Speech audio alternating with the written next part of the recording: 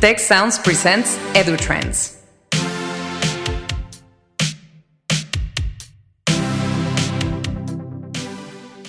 Hi, I am with Mark Brackett in the context of the International Conference for Educational Innovation. Mark, it's great to have you here. It's great to be here. Thank you.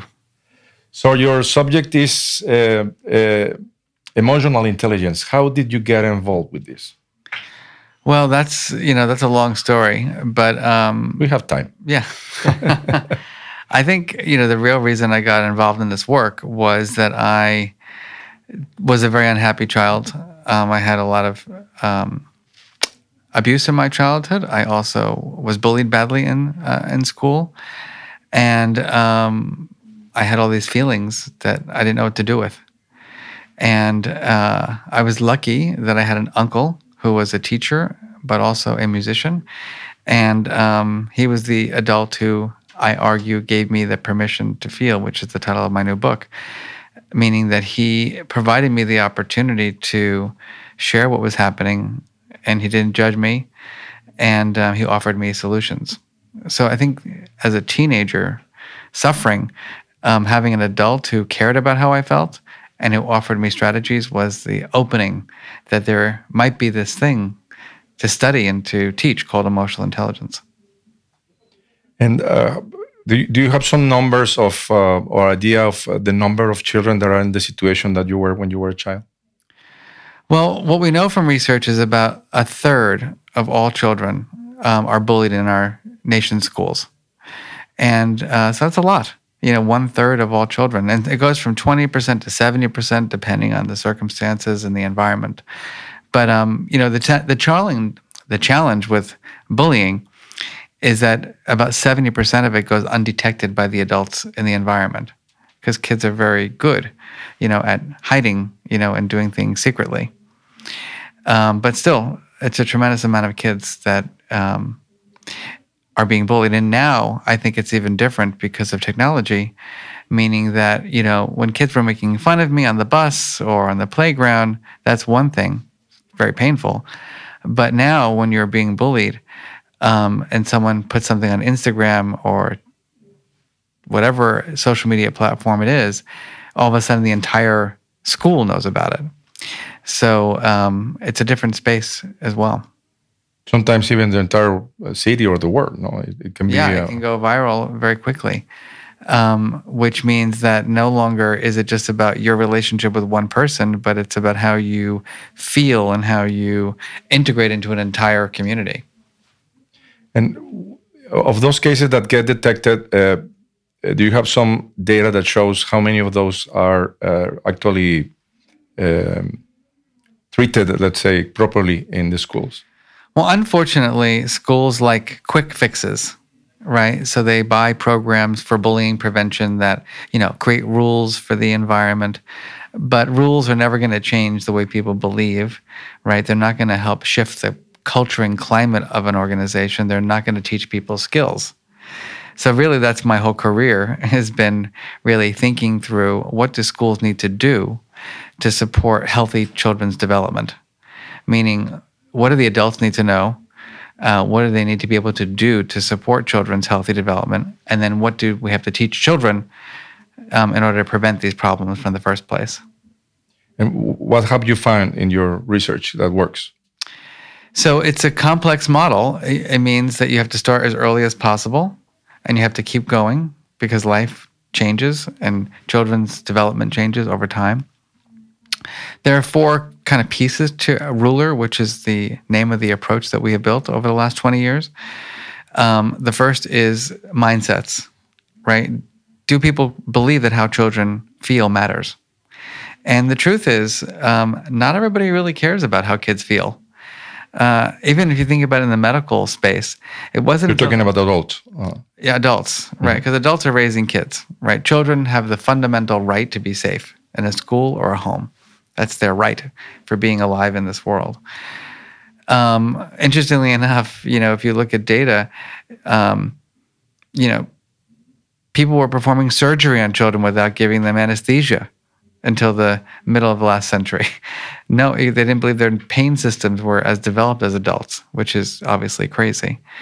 So we have to shift our belief systems about children and about ourselves too. Like that how I feel matters. You know, I'm a guy. I'm not a tough guy like my father wanted me to be. But, you know, when I speak about my childhood oftentimes and my pain and my bullying, I have males who say to me things like, I would never even tell my own child that I had bullying like you had because my child would think I am weak. Mm-hmm.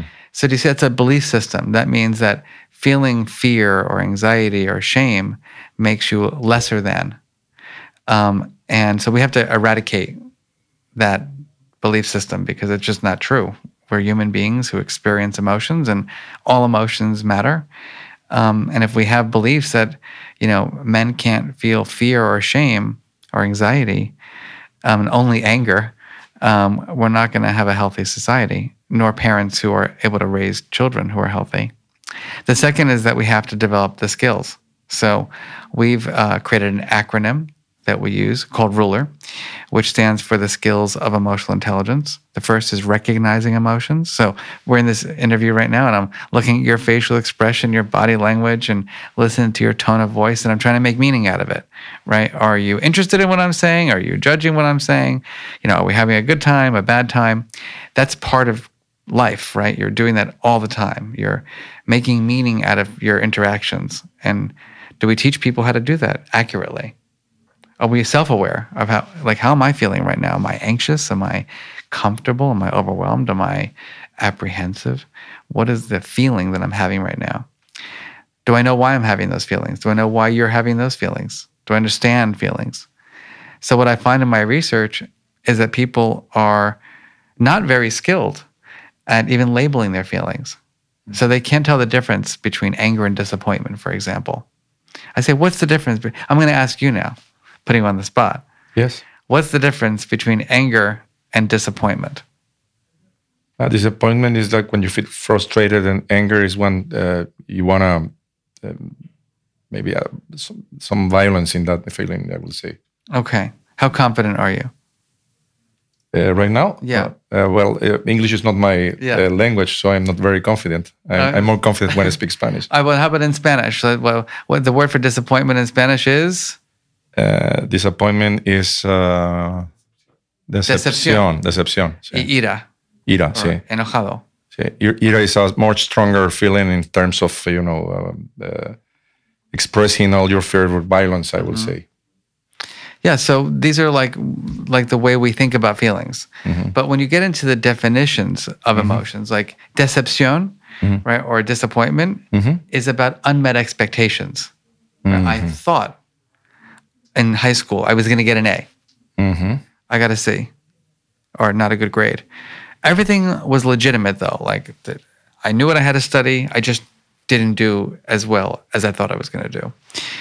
Anger, or ira, right, is about a perception of injustice or unfairness, right? So how could you say that to me? How could you do that? That's not fair. So they're very different feelings. And so again, what we find is that people have not been taught this. They really haven't been taught to differentiate, disappointment from anger, or anxiety from fear. And what we say is that you have to name it to tame it, right? You have to label it, because by labeling your feelings, right, it gives you access to a way of thinking about it that will help you regulate it effectively. So we've gotten to the R, the U, and the L of emotional intelligence. The last two is expressing and regulating emotions.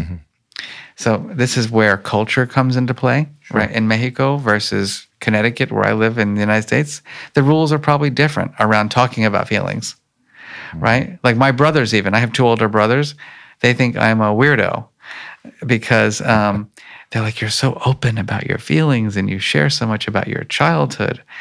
And, it's funny because I had my brothers come hear me speak once at a conference, and after the conference was over, they're like, don't walk out with us. And I said, what do you mean?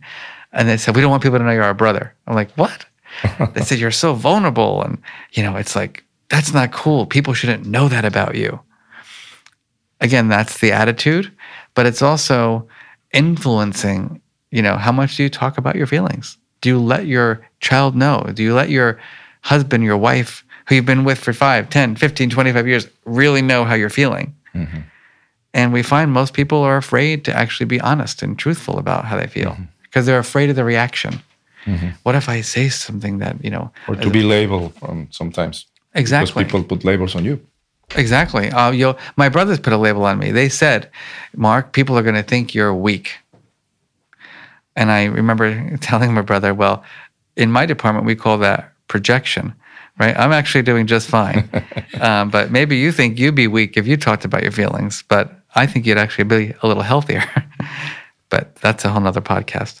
And then the final skill is emotion regulation, right? So what are the underlying strategies, that I use, that you use, that we teach others to use to help us manage those emotions effectively? And this is the hard one because it's difficult to regulate, right? Have you ever had a difficult time managing an emotion? Sure. Yeah, like you're frustrated with something and you can't take it, or you're angry at a family member. And you even say to yourself sometimes, like, Mark, I even do this, and I'm like an expert in this space, right? It's my whole career. Mm-hmm. And I'm at home with my family. I'm like, Mark, use your strategies. And then it's like, not tonight. I sleep alone those evenings. But, this is what's hard, right? It's hard to regulate because if we're tired, if we're hungry, if we're stressed out at work, right? Our fuse is shorter. Sleep deprived. We want immediate gratification. We just want to be right. We don't want to deal with the world. And when things don't go the way we want them to go, we overreact.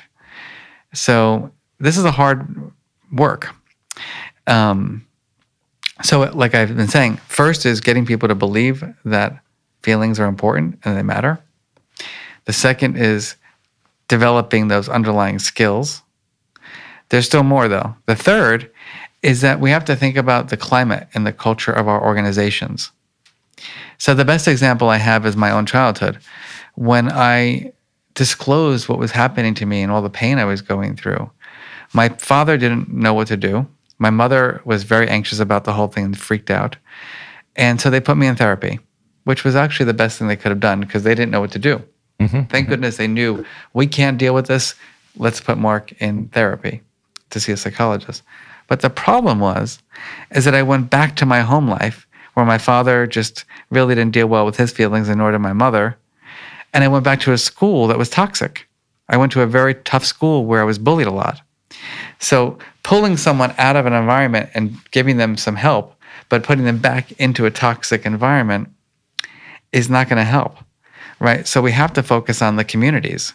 So at an organization like Prepatec, it's about the deans, it's about the teachers, it's about the support staff, it's about the students, and it's about the families too, because the families are putting pressure on children.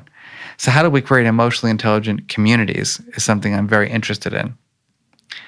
And then finally, the policies and the practices. So when a child misbehaves in class, like what happens? When there's bullying, what happens? When a student is caught cheating, what happens? And are the things that happens when those things occur informed by the principles of emotional intelligence? So that's the work we try to do in schools and in companies. And do you have an example of schools where do you have applied your methodology ruler and the change that has happened in those schools? Yeah. So what research shows is that when schools do this work with quality and high implementation fidelity, I mean, they really do it, and we see shifts in students' academics. We see decreases in student anxiety and depression, increases in their leadership skills. For teachers, we show that there's less burnout, greater job satisfaction. And for schools, we see just the environment feels more positive and there's less bullying. So pretty good outcomes that we've seen thus far, and we continue to evaluate Ruler in different schools. So if someone is hearing this talk and has a problem with his child, or her child, and is not in an environment where the school is not applying one of these techniques, as a mother, as a father, as a parent, what can I do? Yeah.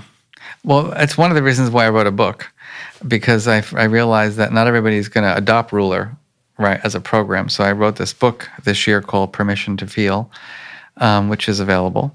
But, in a nutshell, I think for families, the first step is be the role model, right, as the parent. So test your own emotion vocabulary. Do you know the difference between anger and disappointment as a parent? Are you comfortable expressing all emotions as a parent? And are you modeling effective emotion management for your child? Are you using healthy strategies to regulate your own feelings? And that's the question that I think parents have to ask themselves. Am I being a role model for my child? The second is that we have to acknowledge that our children's emotions are important, and that we're not going to be judges of those feelings. We're going to be scientists for our kids instead of judges. So I talk a lot about this in my book, that there are parents and people who are emotion scientists versus those who are emotion judges, right? The scientist is open to emotions, is curious, asks good questions. The judge is the teller of someone how they're feeling, right? They don't really care about feelings. They just say everything's good or bad. When they don't regulate well, they just say, this is who I am, get over it.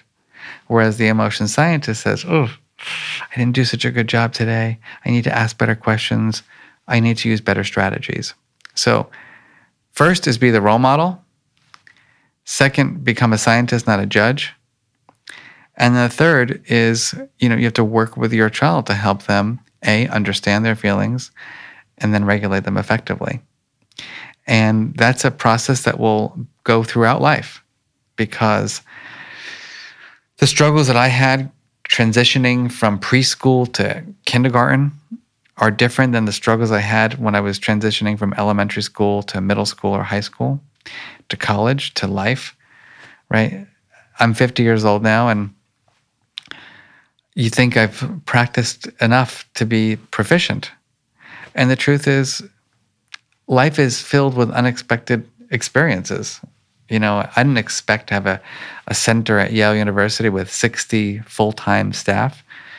Like, that's hard work, and people who don't always agree with you, and you've got to deal with difficult personalities, and you've got to deal with being overwhelmed. So I think the last thing that people have to acknowledge with this work is that it is life's work. It's not like math and science or other subject areas. So like, I will always know from when I was in third grade maybe how to count my change at the grocery store, right? Or I go to the coffee shop and I buy my cappuccino. It costs $3.50. I give them a $5 bill. I get my $1.50 back. I'm never going to not know how to do that anymore. Like, I've been taught it. I understand it. But as you might see, is that like some days I deal well with my stress, other days I don't do so well. Some days someone digs me and I say, oh, whatever. Other days they say one little thing and I'm activated and I want to, rip their head off. So the emotion system is just more complex than the cognitive system, which means that we have to give it a little bit more attention in trying to develop it. When I hear what you say, sounds, I would say, pretty logic. It's not easy to come out with that framework. When I think of myself applying that framework, I say, oof. So the first one was being a role model. Right. And how do I know if I'm a role model? It's I don't consider myself a role model for anything like that. And then it's sort of a continuum all the time. You have to be working on that, or you need maybe to go to therapy, or what's. Well, I think it's important to distinguish like clinical therapy from developing emotional intelligence. Okay. Right. because a lot of people think this is clinical work, and it's not. It's life's work. Right? As you try to achieve your goals in life, you get frustrated, you get overwhelmed, you get tired, you get anxious. You're in a relationship, things go well some days, things don't go well other days. That's life. You don't need, hopefully. And that's okay. It's okay. You just need to learn the skills on how to deal with life. And we're not teaching that right now in our schools. Okay. We don't really provide an emotion education, right? We provide We math, science, literature, social studies, whatever. take it for granted. Like people come with those skills from Exactly. And the truth is, they're not learned they're learned informally. Unfortunately, many people are not good at it. So we learn informally how to do the bad things. I mean, let's face it. My mother, God bless her, she was a lovely woman and she meant well, but she did not know how to deal with her emotions. She was very anxious. I remember when I was being bullied, she'd say things like, "Oh my goodness, honey, I can't believe you're being bullied. Don't tell me everything. I'll have a breakdown." Mm-hmm. And I would be saying things like, "Well, I'm having the breakdown." And then my father, who was, a very tough guy, he'd say, "Sonia, toughen up." That's not teaching skills, right? That's telling a kid who's not really a tough guy, who might not ever be a tough guy, not to talk about your feelings. Probably they were reproducing just behavior they learned. That's it. My father was a tough guy. He grew up very poor in New York City, and maybe he learned to be a tough guy to survive. But you can't make someone a tough guy, right? I don't even know what that even means anymore. And so you're right. Your question is a good one, because how do you know you're being a role model is tricky, which means you have to know what it is first. So you've got to be the knower, the learner first. And once you learn the content, then you can be self-evaluative, right, around how skilled am I at this. But what we find is that people just don't even know what it is. Like, the truth is, even when I went for therapy, I talked a lot about my feelings, sort of. I talked a lot about my relationship with my mother, too much probably. But I never learned skills. I never actually learned how to manage my emotions. That when someone said something mean or cruel to me, how do I think about that in a way that doesn't make me feel bad about myself?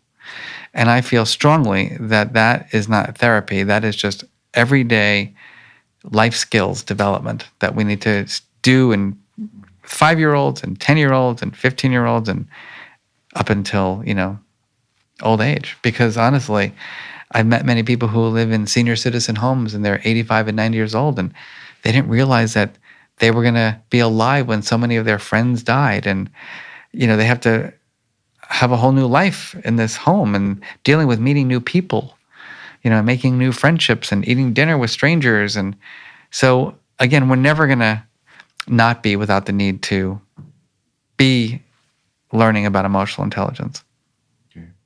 Very, very interesting approach of this set of tools that you can apply. Is practical, is abstract stuff, or practical stuff that you can apply. It sounds abstract because when it's not been formalized, right? But once you when I do my leadership training, the one thing that I always find remarkable at the end, I ask people, what did you think? And then one of the number one responses is, I didn't know what I didn't know. Right? I didn't know what I didn't know, because they just haven't been exposed to the language of emotional intelligence previously. And once they hear it, it all makes sense. But they're starting at whatever age to learn 54, I guess. Yeah. So if someone from a school is hearing this leadership from a school and they want to implement this, what's the way to go? You can tell an example of Prepatech or whatever, an abstract one. What should we do? So Ruler is a model. It's a trainer of the trainer model, meaning that we work with every school to develop a team who are the Ruler experts, and they do the implementation there.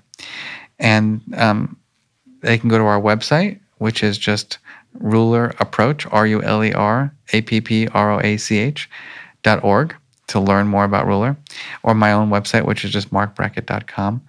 And it's Mark with a C, just to put that out there, that bracket.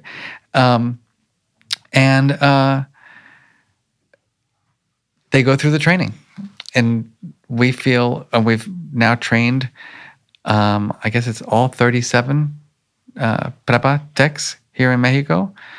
I should say what our research is showing, which is interesting, which is also aligned with our model, is that by focusing on the adults first, right, you get the greatest impact. That year one of doing Ruler is not teaching a curriculum in the classroom. It's the school thinking about how do we support the adults who are about to teach these skills to kids to be those role models. So we spend the first year on adult development. Then we move to child development. And what we're showing in our research is that actually the first year we find teachers are less stressed, a little bit happier. And then the second year we find that it then impacts the students. So just as we would expect, that helping teachers develop their emotional intelligence helps themselves, but also helps them to help kids. And what about the parents? That is the other part of the equation that you were describing on your own experience. Yeah. I think it should be required training for parents personally. But since I'm not able to mandate it, what we've done is help schools, and we give them the resources to work with families. I think the most positive model is actually the kids themselves teaching their parents, right? Because it's very hard to get parents to come to workshops. They're busy, they're tired. So why not make students the teachers of their parents? So we created a curriculum to help the students be those teachers. Interesting. So you're doing like inverted coaching or something like that? Yeah, exactly. Well, because eventually the students are going to be so much more skilled than their parents are, right? The kids' vocabulary is going to be better. Their knowledge of effective strategies to regulate is better. Also, as you know, teaching is a great way to learn. So learn it and then teach it to your parent, and therefore you can even become more adept. Exactly. So I will ask you a last question, and as an abused child and been working your life in this and dedicated your life in this, what is your dream of the next 10 years? How the schools will be in the following 10 years? Well, I think that we have to redefine what it means to have a successful education, meaning that right now the criteria is fully academic, right? It's about grades, it's about test scores. And if we continue to have that model, then we're going to continue to develop kids who are only going to be in the mode of learning to achieve an academic outcome. When you ask a child, when you ask a parent, what do you hope for your child when they're 25, when they're 30, they never say, I hope they had perfect test scores, right? They say, I want my child to have purpose and passion. I want my child to be happy, to have a good relationship, right? To be able to love someone and be loved. Well, then why are we not developing any of the skills that are going to help people do that? Intentionally. Exactly. So I think we have to broaden our definition of what it means to be a successful individual, to being a good decision maker, to having positive relationships, to having well-being. And when we do that, then maybe what we do downstream, right, in our education system will change. And hopefully that will, A, decrease the amount of stress and anxiety in our nation, and B, help all students develop the skills they need to get through life. Very interesting. So I will summarize it in business language that you have to change your KPIs, and then you do what you have to do to obtain those results. 100%. Right. If our KPIs are strictly about financial ones and products, and not about the people, then we are being very self-serving, in terms of, at a company level, right? Just to make more money. If that's your outcome that you only care about, then my hunch, however, is that if you care about the people more, the bottom line actually will grow bigger. Very interesting. Well, Thanks a lot, Mark, for this eye-opening conference for me about my own feelings, by the way, and about the things that we have to do in education. Thank you.